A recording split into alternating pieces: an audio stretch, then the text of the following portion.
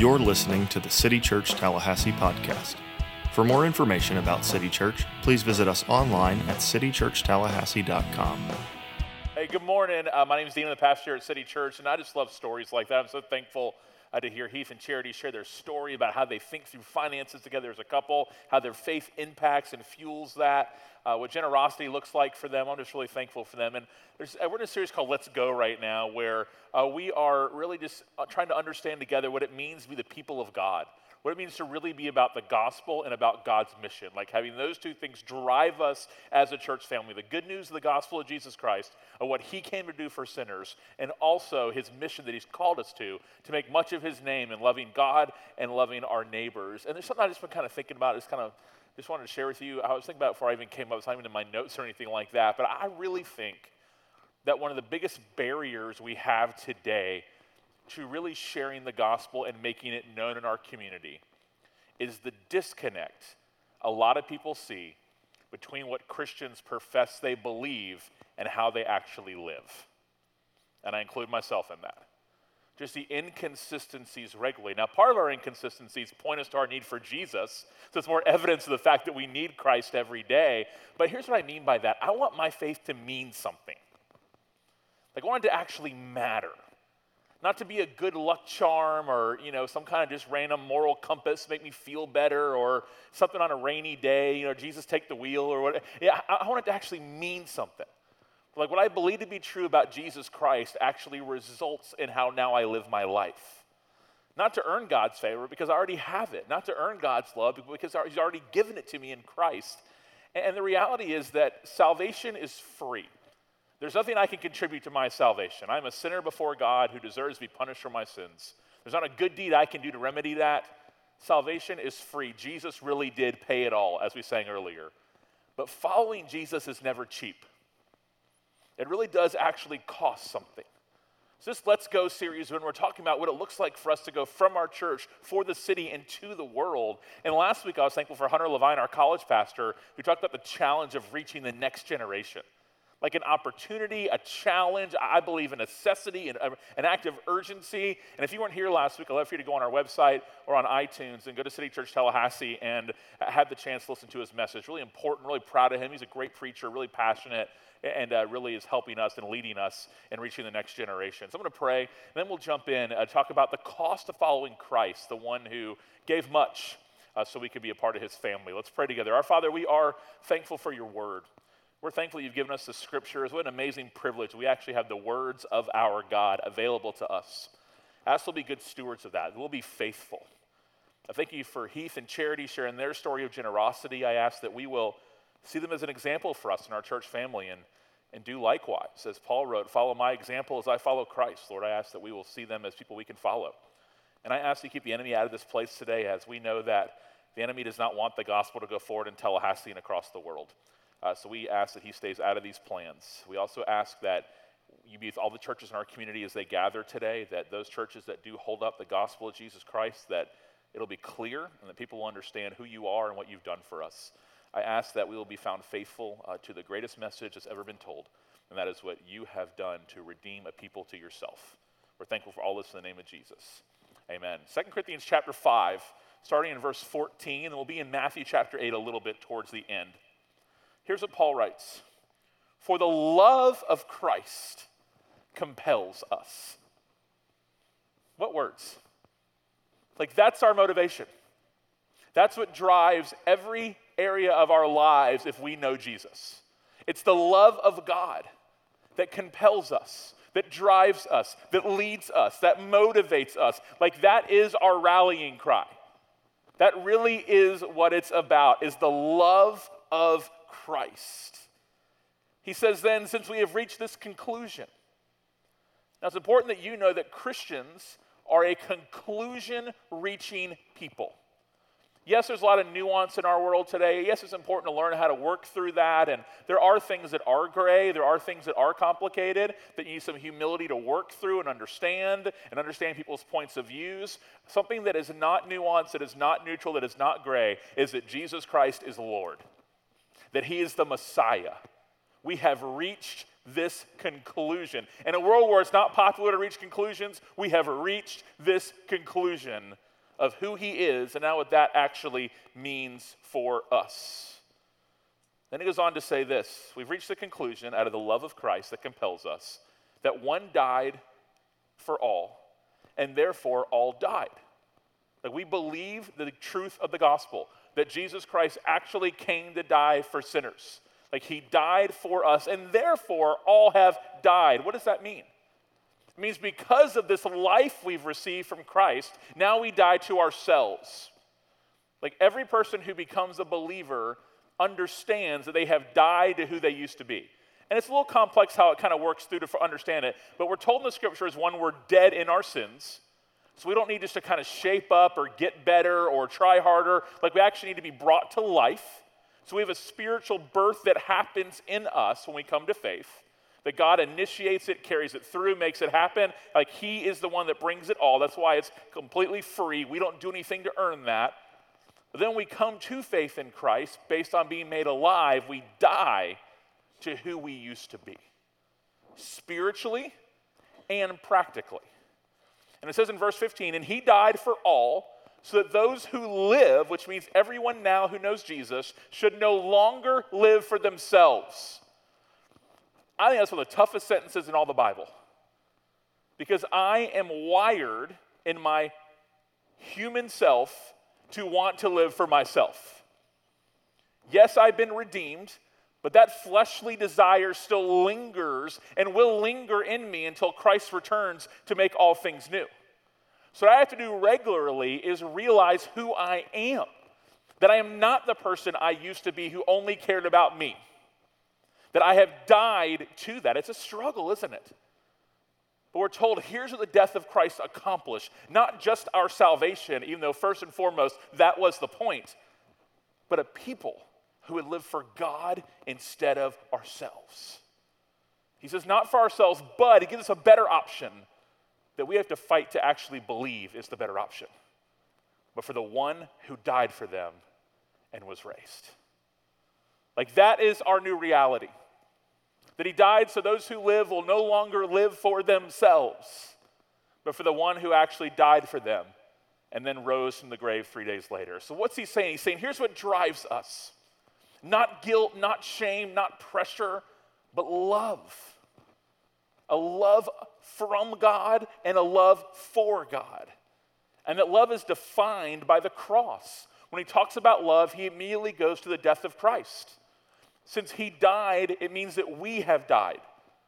To what he says in verse 15, died to living for us. Because God designed us to be satisfied in him, not ourselves.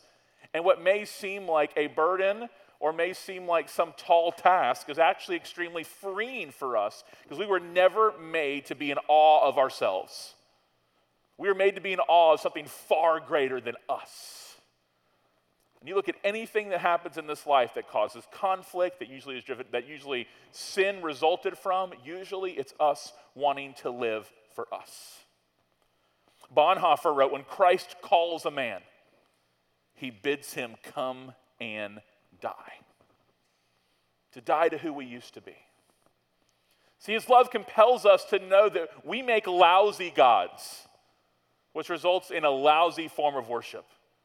And that life with him really is better than anything this world could offer, even the really good things. But again, that's not natural thinking. Natural thinking is, I want to talk about me. I want to talk about I want to talk about number one, oh my, me, my. Like, that's natural thinking there. And we have to battle that every day, empowered by the Spirit, to remember that that's not who we are anymore. We have submitted to Christ. We have responded to the one in grace that has called us. J.C. Ryle, the great theologian, wrote this: it costs something to be a true Christian. So I guess if there's true Christians, I assume there's false Christians, he's saying. He goes, let that never be forgotten. To be a mere nominal Christian, which means basically Christian in name only, and to go to church is a cheap and easy work. But to follow Christ, believe in Christ, and confess Christ requires much self-denial. William Willimon added this: the Christian life is only available to those who submit to its dismantling and rebirth, to repentance and death to self. And what we must fight to believe together is that God calls us to something far greater than just ourselves, but to actual life with him. Paul wrote this to the Romans. He said, don't be conformed to this age. And their age, just like our age, was me. Because be transformed. Remember, you've been made new. You've died to that. By the renewing of your mind, your thinking's changing. So you may discern what is the good, pleasing, and perfect will of God. And what is his good, pleasing, and perfect will? To follow Christ instead of ourselves. And he says in verse 3, for by the grace given to me, I tell everyone among you not to think of himself more highly than he should think. Why? We were never meant to occupy that space. That does not mean you wallow around like Eeyore from Winnie the Pooh and think, of yourself as this horrible, wretched, no redeeming qualities whatsoever. You were made in the image of God. He knit you together in your mother's womb. You have a great value and dignity and worth, every single person in here. Like, you matter to him. But the fact that you matter to him and he is your creator and that he has shown his love in Christ by redeeming a fallen people to himself should now lead us and drive us to say, God, more of you and less of me. And I'm a work in progress on this, just like you are, I'm sure. Back to the text from 2 Corinthians. He says, even if we have known Christ from a worldly perspective, what would that be? Maybe see him as a good teacher only. A moral philosopher, maybe one of many religious leaders. They're all kind of the same, whatever fits best for you. Like that kind of idea of a worldly perspective. Maybe just someone who could do something for me. Kind of a life coach, maybe some perks that are out there. Because yet we no longer know him in this way. Why? We've been transformed. We've been changed. Now we know him as he has made himself known to us. As the Lord, as the Messiah, as the Redeemer. The one who is worthy of all of our praise and worship. He says, therefore, since we don't think like the world anymore, since our perspective about God has been changed, therefore remember this, he's saying, if anyone's in Christ, he's a new creation. Like new. God's in the renewal business. The old's passed away. And see, and this is an announcement, the new has come, he's saying to us. And my hope for you, if you know Jesus in this room, is that since God does not hold your past against you, that you'll stop holding your past against you. Remember, the love of Christ compels us. He has made you a different person. Yes, you have a story, and God's used that story, but that does not define you. Jesus defines you in what he's done for you. The old has gone, so keep holding the old over yourself. Like, you've been forgiven. You've been made new. How much have you been forgiven? That Jesus gave his life so you would not see yourself that way anymore, but ultimately so you'd be pardoned, forgiven of your sins. So my hope for you is that you will not just think about your brokenness, you'll also think about your redemption. It's really trendy kind of in a lot of kind of church culture today in terms of social media. I don't know if any of you follow that kind of stuff, but everything always just wants to talk about how broken we are. It's like we're all just broken, we're all just messed up, our brokenness. Okay, sure. But let's talk more about how redeemed we are. About what Christ has actually done for us. Who we are now. Not that we have become these great moral righteous people, but that Jesus has made us new people through his death and through his resurrection. The new has come. Like it's here now. Live in that and believe that. But it was costly for that to be real. It cost Christ his life. So this town he's writing to, really not even a town, a city, very cosmopolitan, Corinth, a lot of life happening there, like very trendy, like every other restaurant, like serve like tofu casserole, like that kind of stuff. And if there was one word to kind of define this town, it would have been the word indulge. Indulge. Just consume, indulge in all the things that are available to me. There was definitely faith present. He's writing to an actual church of actual people in an actual community. But oftentimes they could have enough religion to identify with the faith, but not so much where you might get inconvenienced at all. That following Jesus was nice, and that's great for you as long as it doesn't mess things up. Our way of life, our social status, any inconvenience whatsoever. Still maintain it, that good luck charm, keep it on your bookshelf, but don't let it mess with too much, because the assumption was that all was for our consumption. All was for our consuming, including the benefits and the blessings of their idea of faith. Again, just don't cost me socially, don't cost me financially, don't change anything in my way of life. Flannery O'Connor, the great Southern writer, wrote this, that what people don't realize is how much religion costs. They think faith is a big electric blanket, when of course it is a cross. Now, I do believe that there's parts of God's character in our relationship with him where he does allow himself to be a figurative warm blanket for us. He says those who are burdened can come to him. Those who are heavy laden can come to him. Jesus said, let the children come to me. So I would say that that is an aspect of what God provides for us as our good shepherd, as our good father. He absolutely can be that for us. But ultimately, that's not how the faith functions. He's calling us to be people who see the cross and the resurrection as our symbol.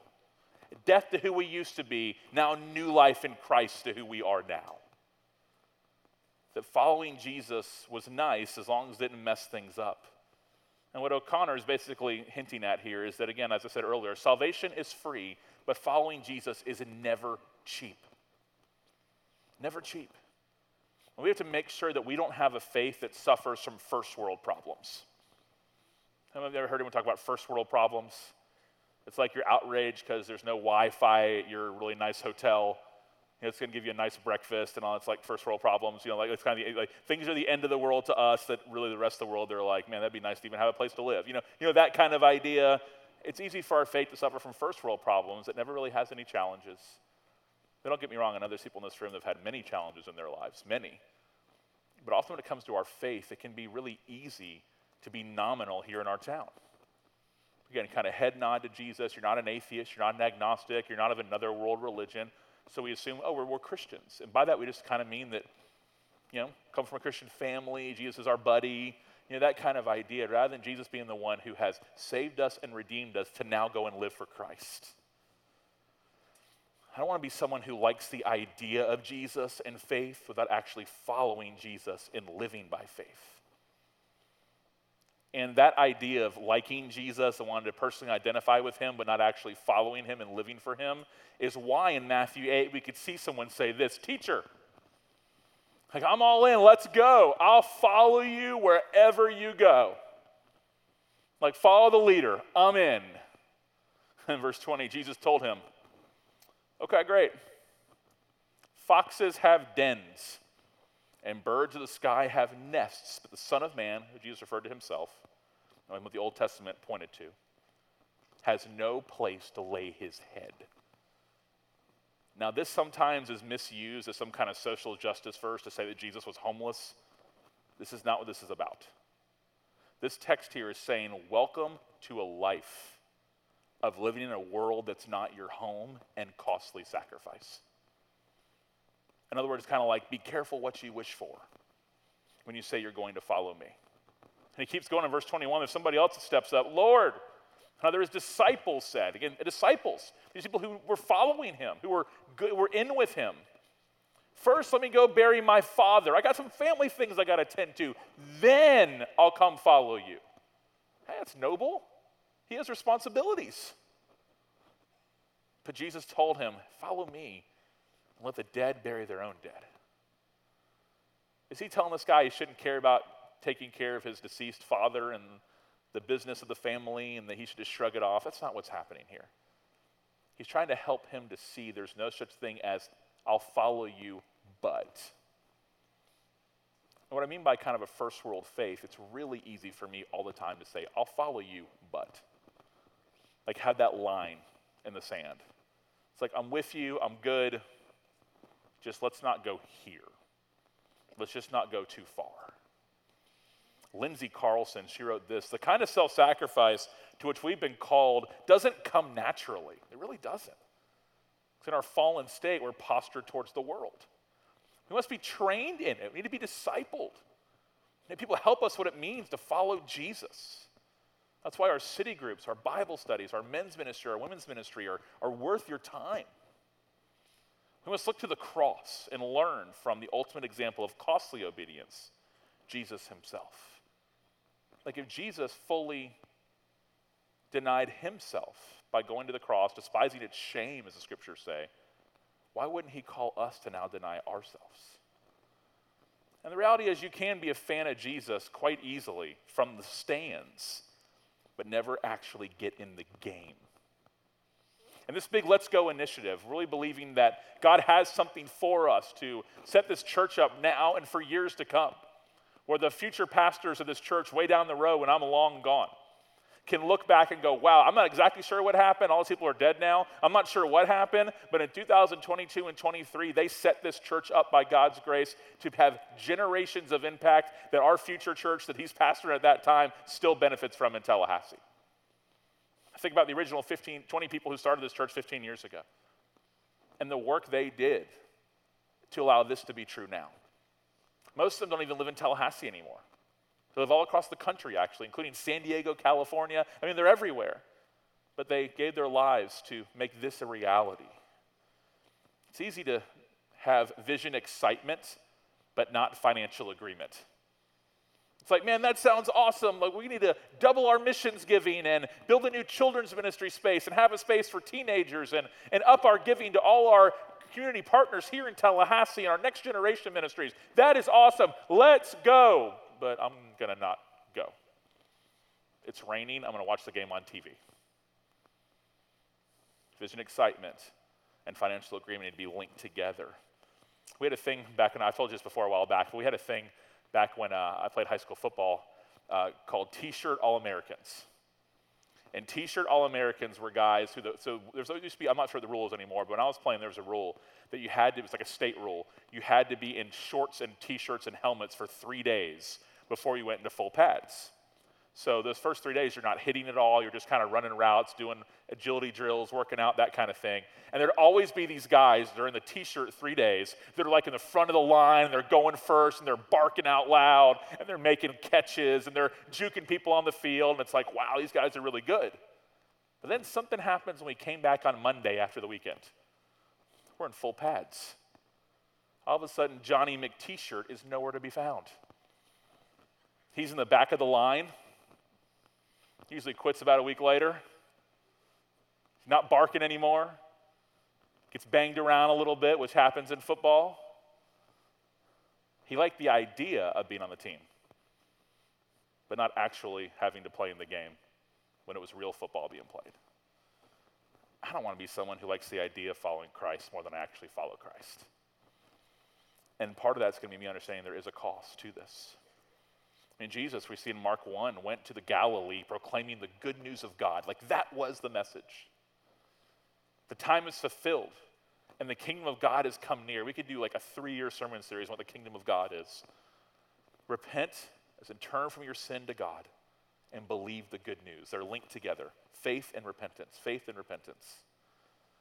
If God's kingdom is about to come, he's saying, and we're lined up contrary to God's kingdom, then we need to repent. And that is the response to the coming kingdom of God. So his call here is repent and believe. And it's actually humbling too, because Jesus is saying, you know what? Your way of life is lined up the wrong way. And that's not ever easy to hear. So rather than indulge, as he told the Corinthians, the call on us is to reorient. Reorient our lives around the kingdom of God. What needs to change, and by God's grace, change? And it's easy to let fear or comfort or indifference keep you from reorienting your life, of having kingdom-minded obedience, and to also keep you from storing up only treasures on earth rather than in heaven. And the cost applies individually, and it also applies to a church. Our church does things that cost us. We give a lot of money away to international missions because we believe that the gospel is only good news that gets there on time. And there are countries all over the world that don't even have access to the gospel. Don't even have access. There's not churches on the corner with little cheesy signs, little Christians saying, they don't have anything. They don't have Christian radio stations, and they don't have Christian cruise ships, and they have nothing. They have nothing. So if we really believe that heaven and hell are real places where real people go, then we have to get the gospel to them. And the best ways we can do that here is by giving and by sending. Financially contributing and also sending people to the field. And making sure they have what they need from this church to be able to do that. And know that no matter what happens when they're on the field and when they come home, that this church has their back. And it takes money to do that. Because money is Great Commission ammunition. And it costs. It costs. I want to double what we're doing with missions, not just me. I'm a member of this church from anything else. Elders of our church want to go forward with this. Our staff want to go forward with this. We want to double what we're doing.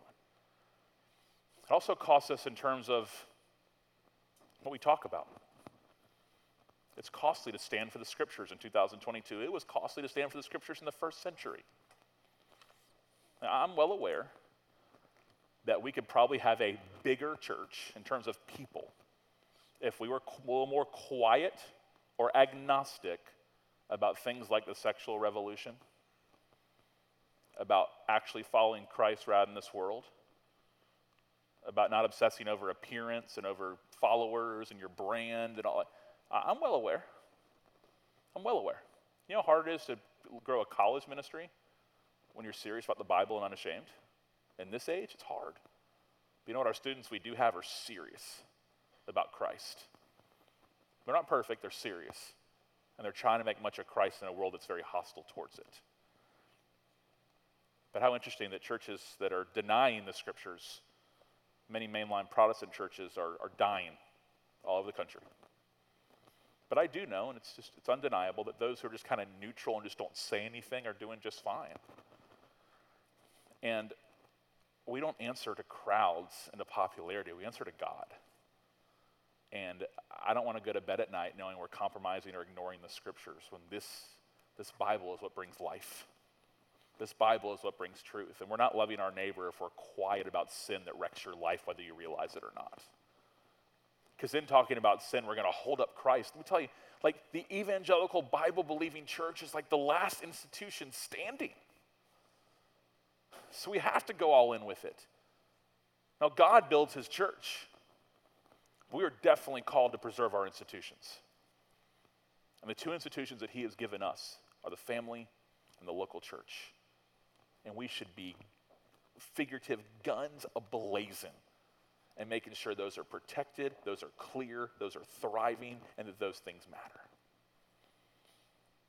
My wife Chrissy and I are talking through, again, I'm a member here before I'm the pastor here, about what reorienting looks like for us when it comes to our finances. And how Let's Go can be a priority because we think the local church is God's plan. So we're going through our budget and we're getting ready to make a serious commitment. That's not saying look at me, that's saying I'm a member of this church. Chrissy's a member of this church. Because we believe that this really is God's design in the church. We want to do whatever we can to help it go forward. John Piper wrote this, "There's no cost you can pay." This is helping me a lot, this quote. "In following Jesus, that won't be made up 1,000-fold in the resurrection." We have to be eternally minded. That quote's helped me through this whole process of going, wow, Christ is going to return and make all things new one day, and we're going to realize that every single moment of it was worth it. Ray Ortlund, this is seems a little harsh here, but it's true. He says, if Jesus can bless you, but can't command you, may the real Jesus smash his way into your life. That's kind of a careful what you wish for. But how much we need that. There's an opportunity ahead of us to loosen our grip of this world and say, God, I believe you're better than anything this world has to offer. One of the first opportunities is this Thursday night to say, I'm in, let's go, through our advanced commitment night. It's going to be a great worship service. It's a special night that I think will be historic for our church and people will look back on for years to come. To make our commitments and say, we're going.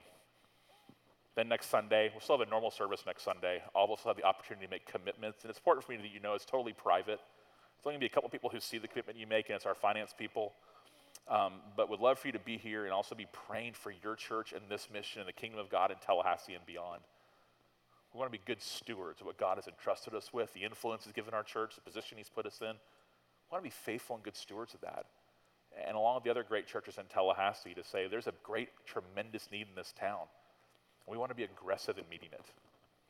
So let's do that together and realize that following Jesus interferes in your life, and it'll make sense 1,000-fold when Christ returns in the resurrection and renewal of all things.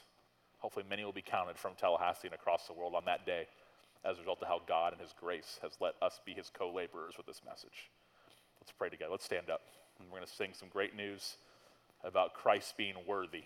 Father, we are thankful for the good news of the gospel, that the greatest news of the gospel is you. And the greatest blessing you give us is yourself. Let us believe that. But let us have a passion for Christ. I don't want to be indifferent about this. I want your love to compel me. That your love be the driving force of my life. I know I have so much growth and so much work to do. But I'm thankful you don't leave me alone, that you are working in me. The Spirit of God is in me and in any person in this room who claims the name of Christ. Lord, fill us with the Spirit so we will not carry out the desires of the flesh. I ask that this church, above all, will be passionate about Jesus. Forgive the indifference and apathy when it comes to faith in our town. Lord, let us be different because you have redeemed a people and made us new to make your glory known. So let us send more people, fund more missionaries, expand our next generation ministries. All because we believe that you died so that those who live will no longer live for themselves, but for Christ who rose again. That we won't regard you anymore from a worldly point of view, but that we'll remember that therefore anyone who is in Christ is a new creation. The old is gone and the new has come. Let us live out the reality of our new lives in Christ. We're thankful for it in the name of Jesus. Amen.